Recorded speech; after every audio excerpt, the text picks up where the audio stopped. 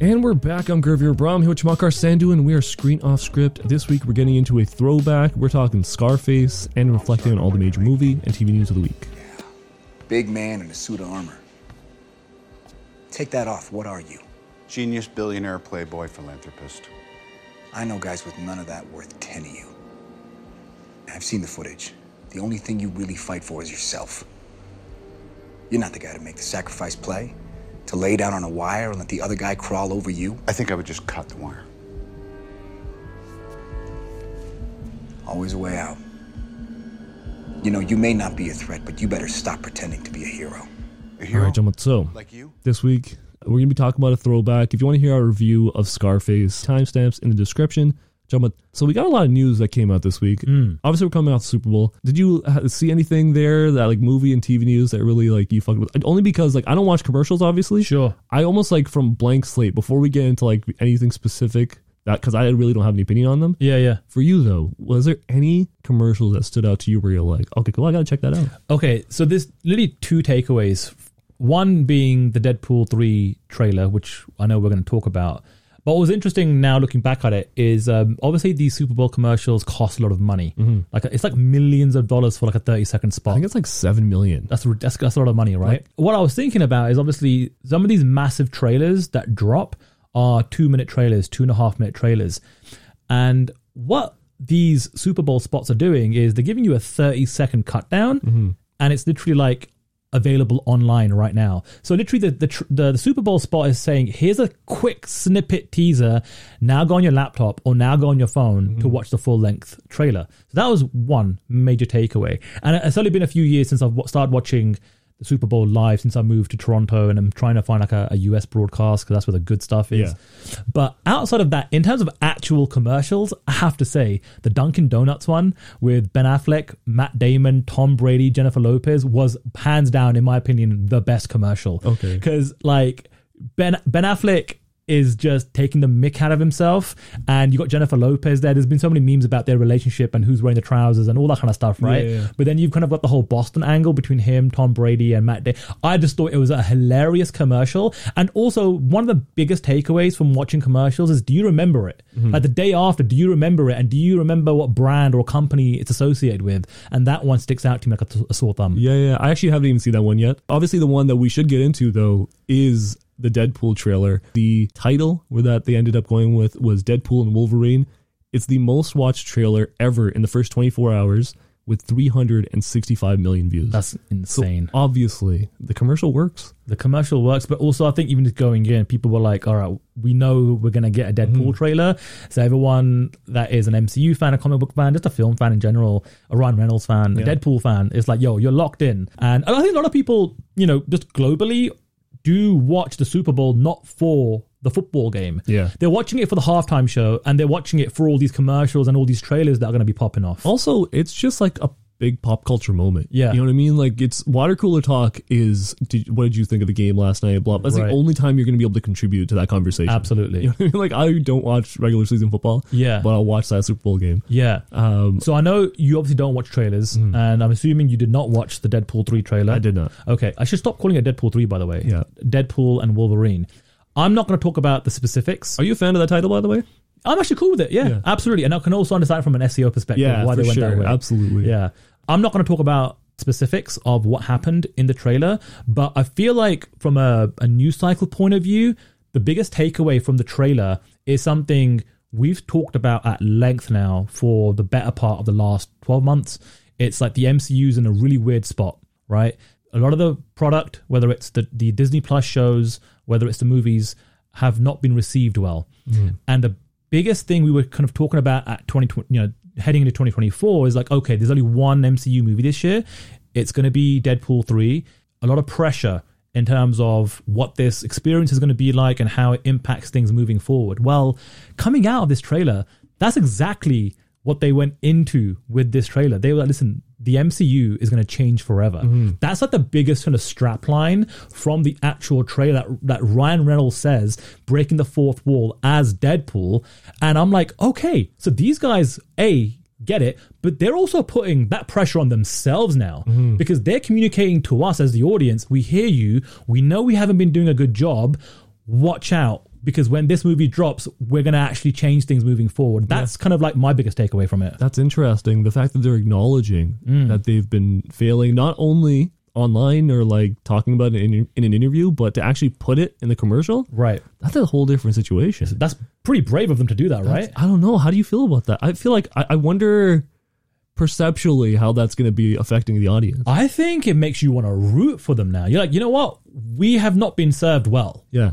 And you, like you said, it feels like you're acknowledging us now. Mm-hmm. And I'm now even more interested to see what they actually end up delivering with this film, because the ceiling is, okay, we're back, right? Yeah. But we know what the floor is because of what we've experienced the last 12 months. Yeah. I mean, you're talking about the floor. I just got out of the screening for Madam Web, by the way, which we're going to be talking about next week. But it's so interesting because walking out of certain superhero movies will make you think this genre is done. Right. The wrong movie will absolutely make you think like Westerns are over. This is a genre that's bygone for sure. Yeah. But at the same time, it's funny because one big hit can change everything. So who knows what's going to happen with Deadpool 3 or Deadpool and Wolverine. Right. But it's going to be really interesting to kind of follow that, because that's really the biggest and only story for comic books next year. This year, yeah. I mean, I don't see anything coming. Is there a Joker 2 coming out? There's nothing. Again, it's kind of wild. We are getting DCU content, but not from James Gunn's DCU until Superman Legacy hits May 2025. So the Joker sequel, and that's it, right? That's it. Wow, that's like a really interesting year for comic books, but also two amazing offerings on both sides. Yeah, and also allows us to kind of just take a breath and not be inundated with so much. And let these studios figure out what the game plan is moving forward in terms of delivering high quality at a regular cadence. Yeah, you never know. Like at the end of the day, it could be a situation where, like, you know what, you've given people enough time to miss them. Yeah. Or it could be a situation where you've given them enough time to forget you. Yeah. It's one or the other. And then the other X factor is, do we know that Deadpool and Wolverine is going to be R-rated? And like, so finally in like Disney's version of the MCU is how far they're going to push things. Yes. How much of the fourth wall are they going to break? How much fun are they going to make of their own property? One thing I actually read when they were making Deadpool 2, there were apparently a lot more jokes that Ryan Reynolds had come up with. Mm-hmm. And it was in relation to the Disney-owned properties, right? But he couldn't execute and pull the trigger on them because at that time Disney was in this kind of like merger acquisition of Fox, so he kind of like pulled back a little bit. I just wonder how much of that is still in the chamber that he's going to unload in this one. I heard this is like the tough part of the conversation because I haven't seen the trailer, right? But I've heard he already takes shots at Disney. There's a few shots he's taken already, and that's in a trailer, man. Yeah, that's pretty great. I genuinely am excited to see how Deadpool 3 is. But next story I got is still on the comic book path. Amy Pascal, she says that the live-action Miles Morales movie will come out someday, not until we make 2 more Spider-Verse movies. Those movies being Beyond the Spider-Verse and Spider-Man 4. So the Tom Holland Spider-Man. Right. So those seem to be the next things on the project. But how do you feel about that slate of Sony's offerings for Marvel movies? I mean, when it comes to Spider-Verse, that's the one, one part of Sony where they've absolutely crushed it and nailed it. And when it comes to Spider-Man 4, if it's going to be, once again, which I'm assuming it will be, in collaboration with Disney and Marvel, I trust that process, because obviously No Way Home was fantastic. Really good, amazing, commercially, critically. We watched it a few times in the cinema.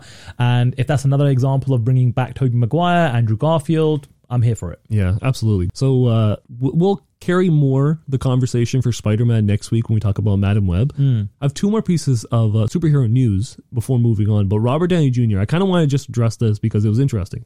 He says when he was talking about playing Iron Man, he said it was great to be associated with someone like that for a while, and then it wore off. I think it's really interesting that we had like this big boom of like this, like the MCU superhero movies in general. And now we're kind of coming off like the hangover of Endgame. You're almost like getting like the post-game reaction right after the fact. Like years later, like now we're hearing like the podcast from the athlete, right? Yeah, and like it's interesting to see Robert Downey Jr. kind of doing that as well. Like has almost like it doesn't seem like he has negative feelings about the MCU, but it seems like he just is apathetic towards it. Yeah, it's interesting because when you kind of rewind the clock a little bit, being cast as Iron Man literally saved his career in many ways. He was in a no man's land at that point, right? And he certainly was not a leading man by any stretch of the imagination. And through this whole journey, he's able to obviously get another franchise up and running in Sherlock Holmes. And also he can just pick and choose what he wants to be involved with. I mean, look, he's picking up awards for Oppenheimer, right? Does he get this opportunity if he doesn't have his status now after playing Tony Stark for 10, 15 years? I don't know. Maybe he does, maybe he doesn't. I don't know, right? But I guess it's almost similar to when people who have already attained this are rich and famous. And they say, you know what? It's great, but I wish I can get my anonymity back. So do you think the way he's kind of talking about it is like negative? Like, is he talking like crap a little bit about his experience in Marvel? It's hard. It's hard to figure out what his, emotions are when he's saying a quote like that. Sometimes I think... What do you think? It's difficult when you're in a superhero movie because it's just like you said, you really do believe to varying results that this is going to be the thing that changes your career, takes you to the next level. And then when it does, how much do you, not to say obviously you owe a lot to the idea of what it did for you, but does he have to, after like 10 whatever long years he ended up playing that role, does that have to be the defining role for Robert Downey Jr. forever? Or like, does he always have to address that? Like, I don't even know because it's interesting, right? When you look at somebody like Stallone, right? You look at someone like Rocky, and it's something he's so proud of through his entire career. Yeah. And because he created that, he got to do it himself. Yeah. But with Robert Downey Jr., he's taking on this idea of Iron Man. He has to keep playing somebody else's character over and over. And I don't know if he has that same kind of sentimentality in the same way Rocky or Stallone would want with Rocky. Yeah, and maybe he will never get that until we finally move on and we do get a new Tony Stark and we do get a new Iron Man played by someone completely different. Or maybe just him finding like completely different roles like he did with Oppenheimer. Yeah, and maybe that's what he's going to be doing moving forward. And that's something that, we'll see how that kind of plays out. But that's an exciting time in his career because he's out of that. He feels like he's very out of the box. Let's see what the best version. And then the funny thing is with Secret Wars, there's always this: is he going to come back? Does it feel like he wants to come back now? It doesn't feel like he does, but I don't know. Is he contractually obligated? Does he feel any obligation to Kevin Feige? Like, has he given him his word that yes, I will come back for Secret Wars? If he comes back and he just told us like he doesn't care for it as much as he used to, right? Does that hurt the pop when he comes back? Do you think? Yeah, it could be a swerve. I mean, there's so many, I don't know, right? Like, they're playing us, kayfabe? Yeah. Who knows? Maybe it could just come down to the fact that you're playing the same character over and over again. Mm-hmm. It must get tiresome to be just sitting or standing in front of a green screen for months on end, right? And acting opposite a prop or a stick. And I can't believe that as you get older as an actor and you're trying to push yourself in the art form, that being so compelling to agree to do again and again and again. Yeah, it's very interesting, man. I really think the interesting thing is going to be when we get more out of like this generation of people coming out of these superhero movies. Yeah. Because they don't have that same... when people talk about like Westerns, for example, they almost like talk about like this genre that was like legendary from like before. Comic movies have such connotation already associated with them. Yeah. I'm not sure if they're going to have that same kind of thing. It's going to be a little bit divisive because there are people that are so diehard fans and people that think it's completely the nerdiest thing in the world. Right. And I wonder to see how all these actors coming out of that, are they going to have that same thought process of Robert Downey Jr.? Like, yeah, I wonder, because some actors got made because of the MCU, from obscurity to overnight fame and fortune and all these opportunities, whereas an actor like Robert Downey Jr., he's from the 80s, man. He kind of had his ups and downs, right? He had opportunities where he was the leading man or the co-star, or he was involved in big productions, and then things just went completely south, and this is what saved him. But for a lot of these other actors, a lot of them are younger, right? And this is their breakthrough role are comic book characters. But at the same time, like, sometimes it doesn't work out for them, or it affects their life like negatively. I was listening to Kumail Nanjiani talk about Eternals, and he's talking about how, that really messed him up. He ended up going to therapy. He had so much depression because of it, just because he thought it was going to be like this thing that was going to be his next massive part in his life. He dedicated himself so much to it. Yeah. And then to see the reaction to it, it devastated him. Right. And like, that's a whole different trajectory of your career now. Right. It's really an interesting play to see kind of where this is going to be an interesting generation to kind of watch. 100%. Even take The Rock, for example. Yeah. He's pivoted. Look at that pivot. To A24. Yeah. Right? versus sticking around and trying to like push for other IP in the same comic book genre or something else. And look what he's doing in WWE too. Like, Yeah. it just feels like he has done a tremendous job of actually making the pivot now. Yeah. Like now it feels like people are reinterested in The Rock because he's doing interesting stuff. Right. As opposed to what he was doing before where it was like, he thinks he's serving the biggest version of it. You know what I mean? He thinks he should do a comic movie now because he's the biggest actor and this is the biggest genre. Both of us together, guaranteed hit. And also because that was basically 20 years in production hell. Yeah. He'd been trying to make Black Adam for such a long time. It must have been so deflating to see it not perform both commercially or critically. I'm excited to see in like 20 years The Rock have like a very different perspective on Black Adam. I feel like he's going to look at it very differently. Okay, also last thing I got for comic book movies, James Gunn. Okay, so there was 3 rumors that basically leaked about the DCU. He said at least one of these stories are not true. So it's interesting wording, but he makes it seem like one of them is true. All right, so I'm going to give you the scenarios. Okay. Darren Aronofsky is in talks to direct a Plastic Man movie.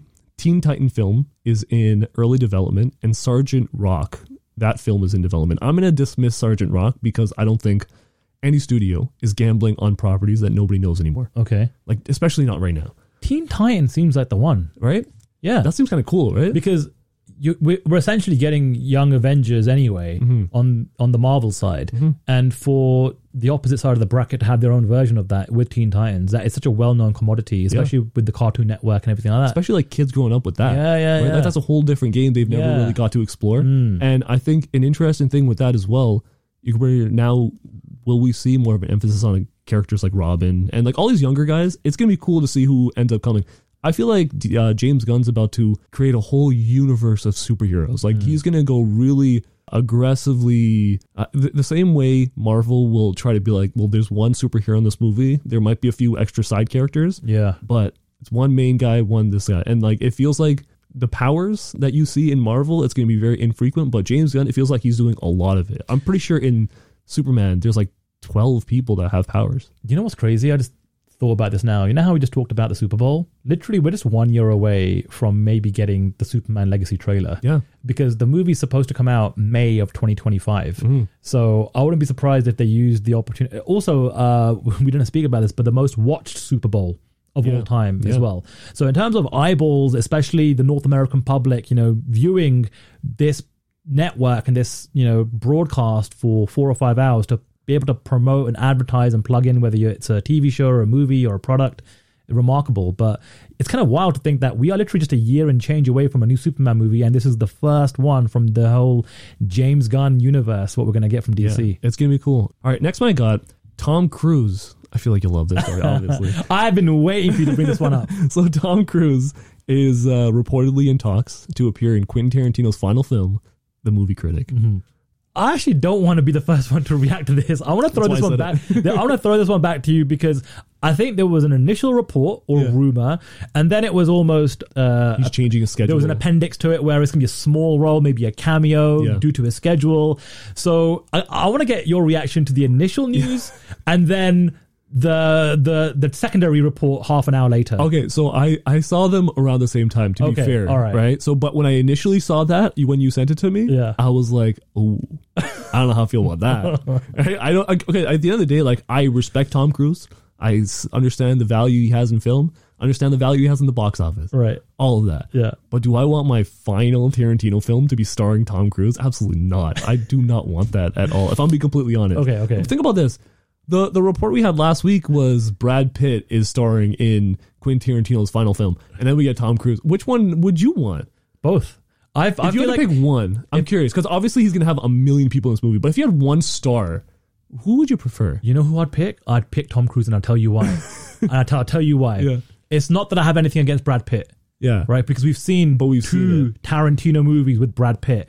What could Tarantino do with Tom Cruise? Yeah. The unknown gets me excited. That is interesting. Because these are two juggernauts of Hollywood coming together. And if we've seen Tom Cruise allow himself to be taken into a certain direction by directors, sometimes in the past has proven to be very, very positively received. I completely actually agree with that. I would actually, I'd secede my point. You know what I mean? At the end of the day, like, I'm more of a fan of Tarantino than I am like at all that I don't like Tom Cruise. Yeah, exactly. You know what I mean? It doesn't matter who's in the movie. It doesn't matter who's acting in it, who's being cast in it. It's Tarantino that's directing them. It's Tarantino that has a character in mind for these actors. And he's the mastermind. He's the genius. He's the GOAT. It's kind of crazy, though, to see who Tarantino gets in these movies and to think of who is this guy going to get his final movie. Right. He's probably going to get every major star he could possibly think of, right? Like Dwayne Johnson's going to be sweeping something in the back. Right? Like, we don't even know. Yeah. But listen, even if it's a small role, a cameo,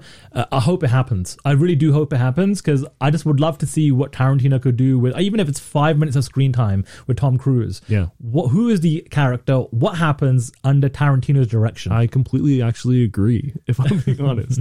Did you know there was a David Fincher Squid Game remake that was happening? What? How do we not know about this? I didn't know about this. Did you hear about this? Well, as a movie or a TV show? Apparently it's a movie. I mean, sorry. Apparently it just says remake still in development. So I imagine it's a series. I had no idea, if I'm being honest. Right? Like that slipped on the radar for me. I feel like that's a really interesting situation. David Fincher writing an American version of Squid Game. Like, the concept of Squid Game is so much fun. Yeah. And to see what he would be able to do with the dialogue and everything in that form, I think that'd be really fun. And to be fair, he has done a lot of scripted series for Netflix. Yeah. So this is all within the Netflix family. So that actually makes a lot of sense. And it feels like it would be a big W, right? We're getting the next season of Squid Game, I think, sometime this year. Yes. So that's another thing that's going to be massive this year. I mean, I imagine. Yeah. And do they, the big question is can they almost recapture the people's imagination, or was it a one-trick pony? Yeah. I mean, like, at the end of the day, it was such a massive pop culture moment. 100%. Was it during COVID? I think we were just coming out of COVID. Okay, because I remember it being a situation where everybody watched that at home. Yeah. And it was just completely took over everything. I think it was kind of just in that weird gray area spot where we were kind of like 1 foot in, 1 foot out. Yeah, but regardless, it took over so much of pop culture. It's going to be interesting. I can't imagine they're going to be able to do that again. Right. But how much of that can carry on? Yeah. You know what I mean? Like, I imagine it's still going to be a pretty massive show, especially first week. Yeah. It broke crazy records anyway. Yeah. And like you said, it's a pop culture moment, and people dressing up as characters for Halloween. And people are probably rewatching it in anticipation of season 2. And think about what we were talking about at that time when we were talking about Squid Games back in the day. Yeah. It was, well, if they created this incredibly successful series for Korea, why can't they do it in different parts of the world? Hearing Darren Aronofsky as part of that conversation, who's to say this isn't some wildly, elaborate Squid Game multiverse or like Squid Game universe that it just brings all these worlds together at some point. I mean, obviously this is scripted drama, but like they do it all the time with reality TV shows. Yeah. I just finished watching The Traitors that aired in the UK. I think they're 2 seasons in the UK, but there's an American version, there's a Canadian version. There's already, other markets and other countries doing their own kind of version of it. Yeah. Why not do it with something like Squid Game? Absolutely. It makes all the sense in the world, if I'm being completely honest. Last story I got, Donald Glover, he says that he's making the Lando movie. I think it's interesting to hear his reasoning because he likes the character, his kids love Star Wars, and he gets creative control. I think that's the most important one. The full quote was, "I just know when something's going to be good, and maybe you get painted as a control freak, but control allows for the vision to be singular. The less it's singular, the less people want it because they feel like they could have made it." Isn't that like really interesting? The way he approaches that is very interesting to me. Doesn't it make your perception of Lando different too? Absolutely does. I think the biggest takeaway is what you just mentioned there is the creative control. And I think, has any other filmmaker been given that license before in the world of Star Wars? Probably not. It's probably been under the guidance of George Lucas or Kathleen Kennedy, and you got to get sign off on this and sign off on that, and you were checking into production. And now it's like, I'm sorry, I'll deliver the movie when I deliver the movie. I'm going to go do my own thing. That really gets me excited. Yeah, I think that's like a really, like, if I needed to hear anything to get me excited about these Star Wars properties, it was that. And maybe that's how other filmmakers should approach these opportunities. If you're getting approached to make a Star Wars movie or to make, I don't know, an MCU movie or whatever, like, having full license and creative control should be at the top of your list. If you, 100%. Because then at least that way you won't have any qualms after the fact. Yes. You can be like, you know what, that's exactly my vision. That's exactly the movie I wanted to put out there. No one, interfered or stopped me from doing what I wanted to do. That's a great point to lead off if we were talking about Madam Web. And I'm excited to talk about that next week because I think that's a big part of the conversation. Okay. Right? But let's put a pin in that for now. Yeah. Why don't we talk about the movie we are setting up for this week? We didn't want to do something as a theatrical release this week. We wanted to get into a throwback, and we thought, what better than Scarface? Yeah, one of the biggest pop cultural movies of all time. Yeah, all right, let's get into the movie for this week. We're talking Scarface. Let's get this straight now. I never f***ed anybody over in my life, didn't have it coming to me. You got that? All I have in this world is my balls and my word, and I don't break them for no one. You understand? The reason we decided to do this movie is, number one, obviously 40-year anniversary, big milestone for the movie, but really one of the most iconic movies in film ever. Yeah, I think what we're going to hear a lot of is the word iconic. Yeah, I agree. And when I think about Scarface, you know, it's a sequel and there's been lots of versions of Scarface made over the years, going all the way back to the 30s. I can't think of, from the top of my head, a single movie that's not part of a franchise or anything, right, that has had a bigger cultural impact decades later in so many different industries through so many different generations like Scarface. Like, I don't know if this is something that you experienced, but I remember back in 1999 when The Matrix came out.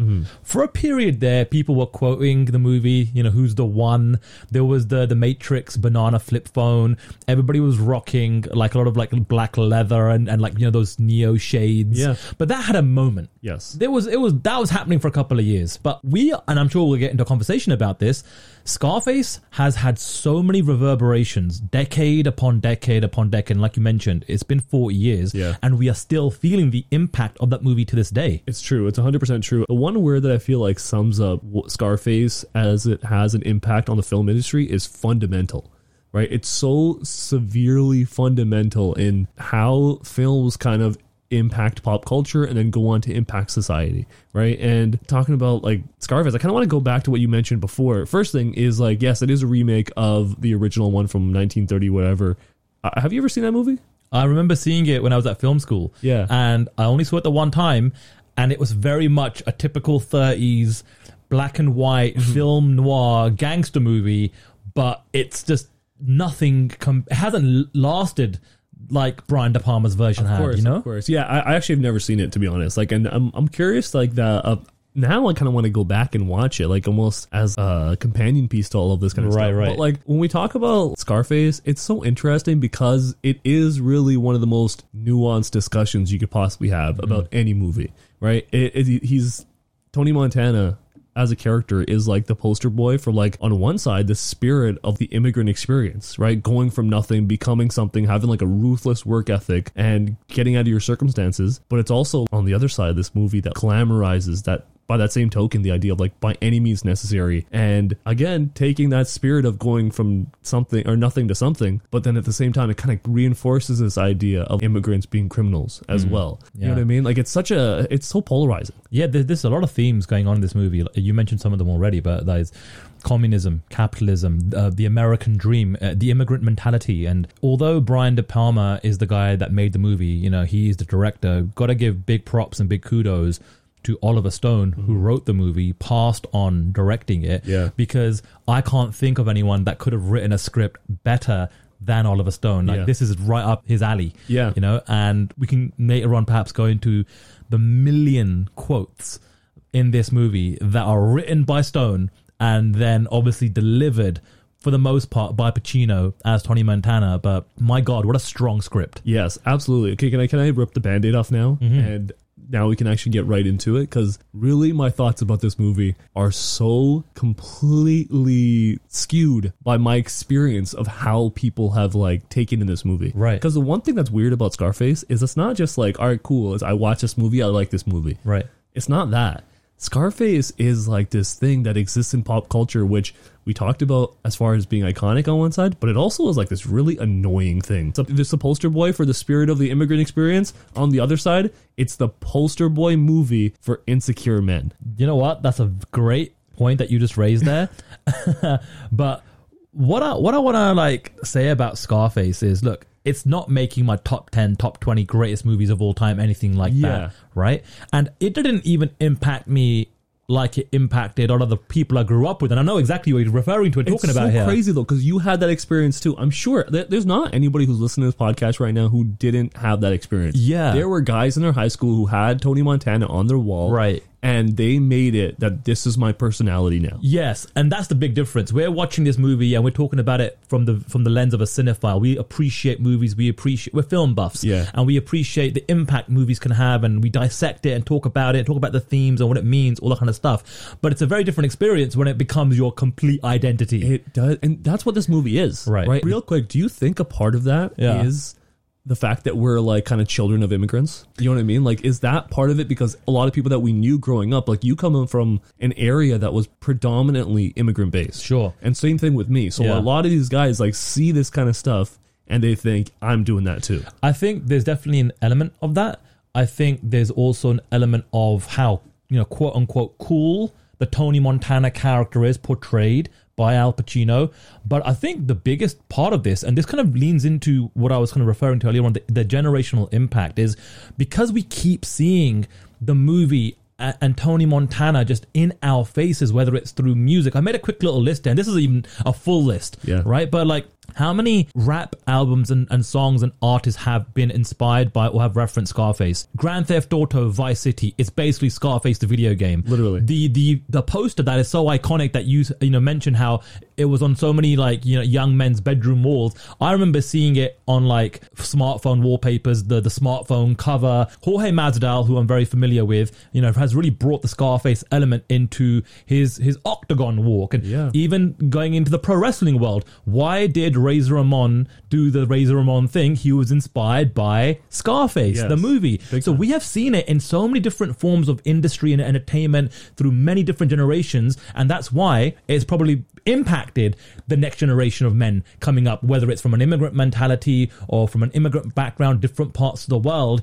It still to this day is latching itself to how people think they should act or should behave, and especially when they kind of go through puberty and adolescence, they feel like this is the embodiment of what a man, quote unquote, is supposed to be. On one side, you can be like, you know what? This is a really great movie. Yeah. Right? At the end of the day, that's really what it is. It's a fantastic movie with amazing performances all around, but credit where credit due. Al Pacino, obviously this is like one of the most iconic performances of his career, but it's also like one of the best performances of his career. I would go as even further to say, I think this is the most iconic performance. And I think this goes beyond his role in Godfather. I think this goes beyond his role in Scent of a Woman and countless other movies. I agree. In terms of just like, I'm talking best in terms of Oscar, Academy Award. I'm talking iconic, which is a word that we said that we were going to bring up a lot. Yeah. Most iconic, 100%. I can't ever picture or imagine this being remade and somebody else portraying Tony Montana.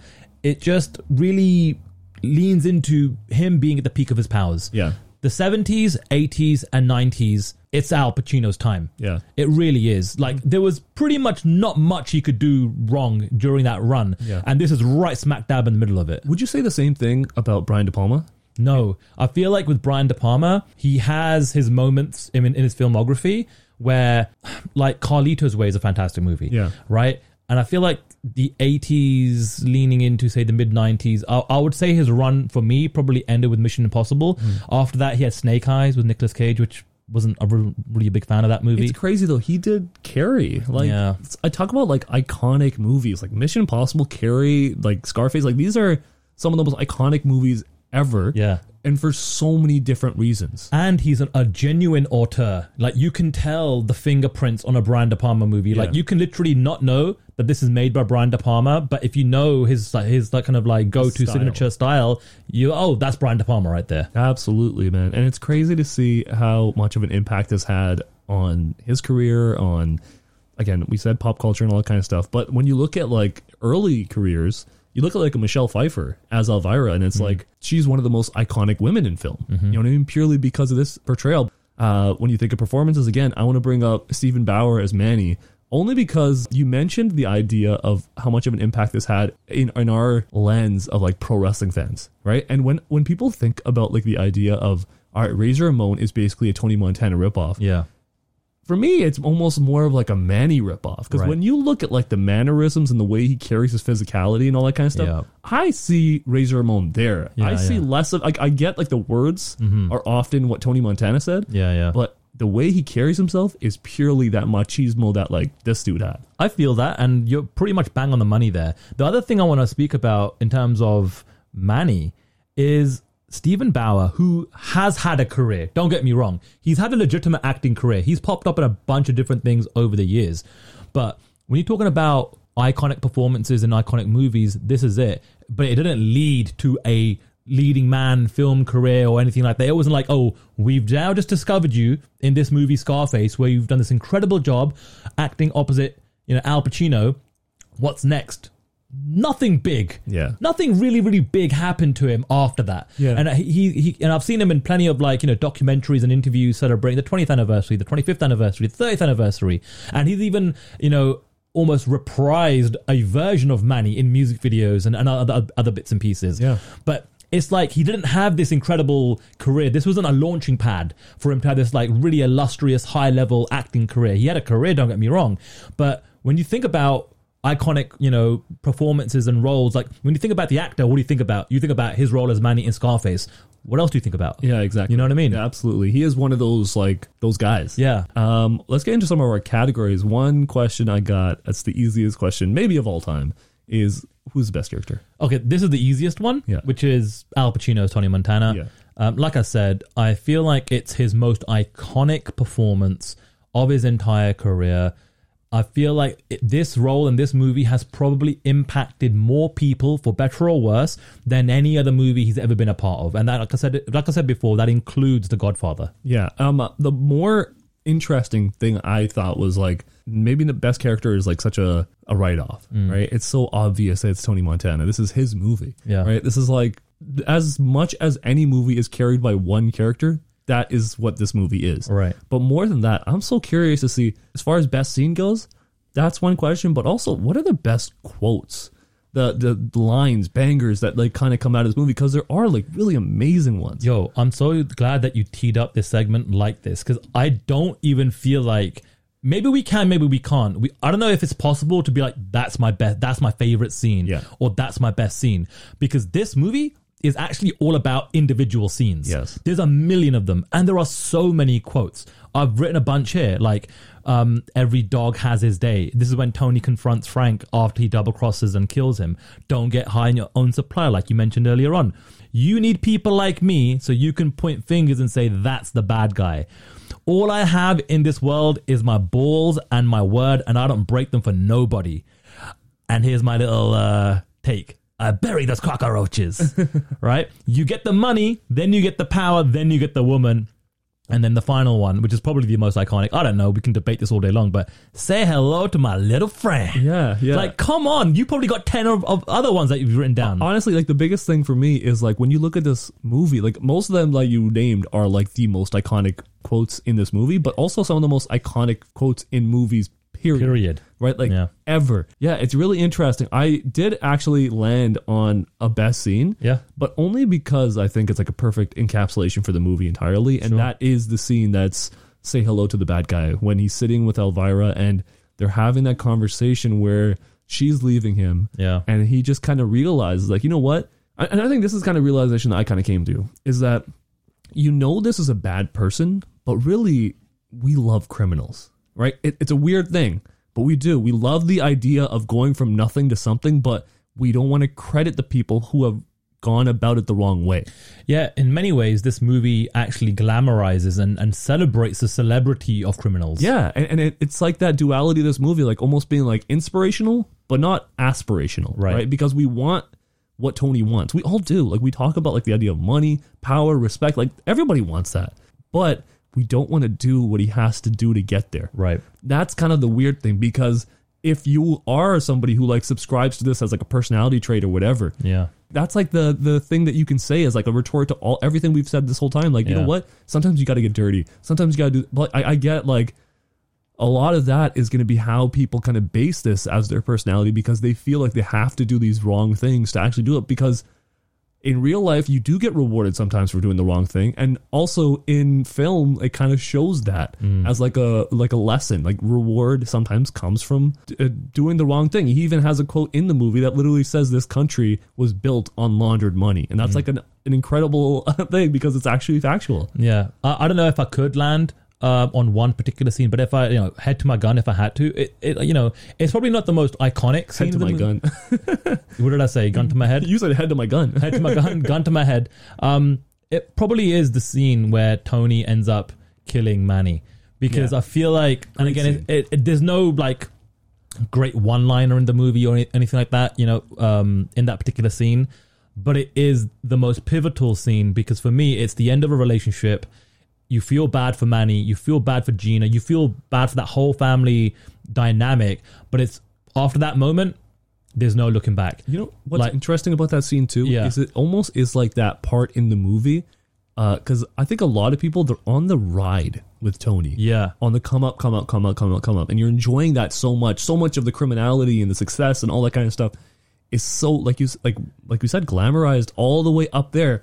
And then once you get to that point, that's consequence. Yeah. Once it gets to he loses Manny, then you're like, oh, that's where everything kind of falls apart from then on. And it's like drastically, right? Yeah. And I think that's really where they try to actually show you in the movie, like, listen, we do bad stuff, but like bad stuff's going to happen to you if you keep continuing in that way, right? And then that's where like you can kind of go and be like, there are like positive lessons from the movie and you could take away a lot of good stuff from it. But at the same time, I think that's also the point in the movie with that third act is where I think I kind of lose interest almost as a viewer as well. You took the words out of my mouth, to be honest with you. And I think it's very symptomatic of most gangster movies where you're there for the rise. Yes. And then the end where the consequences come into play, it's hard to like keep you on that high ride, It's the same thing with like Wolf of Wall Street. When you're watching Wolf, like you're loving that, and then once you get to the point where you're like, I'm sober, I hate it. Yeah, like that's where you're like, okay, cool. And maybe it's not the most interesting part of the movie after that. Yeah, but it's almost like the most necessary part of the movie after that because we need to see consequence. Of course, and unfortunately, it is the most stereotypical beat of the movie, which most gangster movies end up kind of portraying, is that final 20 minutes, 30 minutes, the final third act. Yeah. And it's like, oh, this is a bit of a bummer because you're already so like invested in the celebrity, like I mentioned earlier, of the character going on this incredible journey. And then it's time to wake up and then you kind of like, oh, this isn't actually not good. There's consequences and it's going to have a bad ending. Absolutely. It's, I'm the most curious now, as far as star ratings go, where do you end up? 0 being the worst, 5 being the best? Sure. So I gave it a 4.25. And a lot of it has to do with what you just mentioned. The first 2 acts are incredible. The final act isn't as strong for me as a viewer. Overall, I feel like the movie is a little too long. I feel like it could have been like 20 minutes shorter or something, just from a pacing standpoint. Yeah. But and like I said earlier on, this isn't my all-time greatest movie of all time. It's not my top 20, not my top 30, but it is a movie that has become more rewatchable as the years have gone on. Yes. But it's more rewatchable for the first 2 acts. Yeah. And then after that, it's like I could easily switch the channel. Yeah, yeah. Because I don't really want to stick around for the final act. But like I said, very iconic, very quotable. I've seen it integrate so many of the things that I'm a fan of, whether it's music or pro wrestling or other movies or other TV shows or fashion, whatever the case you may be. But 4.25 is where I landed, man. Yeah, for me, I went with 4 stars. I will say this, okay? So I remember being like the first time I watched the movie, and it took me a couple of times to actually get through it because I thought that, like you said, the pacing was just very slow, especially being so much younger, watching a movie from like the 80s. Yeah. There's just a lot that kind of goes into it. But I think the most important thing is that over time, when you shed away the kind of douchey aesthetic of it all, and when you shed away like everybody that kind of likes it and makes it kind of like a weird movie, it is a great movie. It's a very well written movie. It's well shot, well acted. Like there's not really a lot that you could kind of detract from it. A lot besides like pacing and a less than stellar third act. Even though it's not a bad third act, it still has again iconic moments like you mentioned, but it's just not as strong as that first little bit. Yeah. But yeah, I think 4 stars is like a fair rating. I'm glad we're in the same ballpark. Yeah. I feel like, any last thoughts about Scarface before we head on? No, I just feel like it's always a fun conversation. Yeah. And I feel like, we're celebrating 40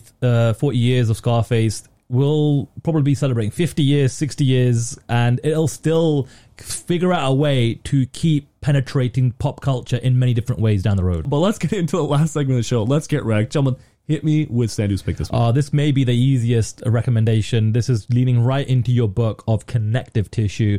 This week, I am recommending Francis Ford Coppola's The Godfather from 1972.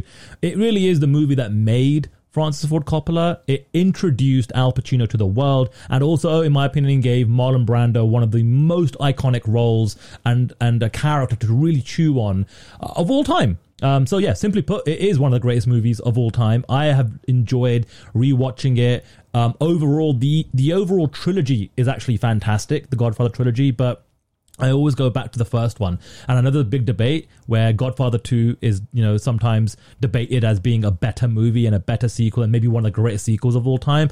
But for me, it really is the original. Yeah. And it's something that I can watch again and again and again. So yeah, this week I am recommending The Godfather. And if you don't know, now you know, check it out. Nice. For me, I wanted to go with, again, connective tissue, thinking gangster movie, all that kind of stuff. I'm going with Reservoir Dogs.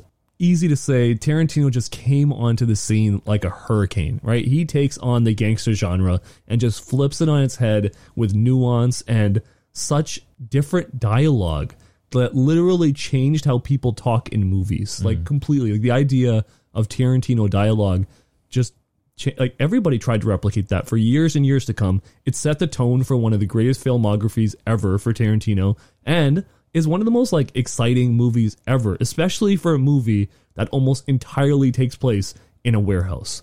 It's just incredible. And we have actually gone out of our way and reviewed that movie. So go out of your way, go back in the SOS catalog, check out Reservoir Dogs, because again, another movie I just absolutely love. But yeah, Reservoir Dogs, that's my recommendation. But gentlemen, that's everything for this week. Where can anybody find us? We are at Screen Off Script on Facebook, Twitter, Instagram, TikTok, and YouTube Shorts. We're available to listen to on Apple and Spotify. And listen, do us a favor. If you enjoyed today's review of Scarface, give us a rating, give us a review. It really helps us out, and it helps our show get found by new audiences. Awesome. Thank you for checking us out this week, guys.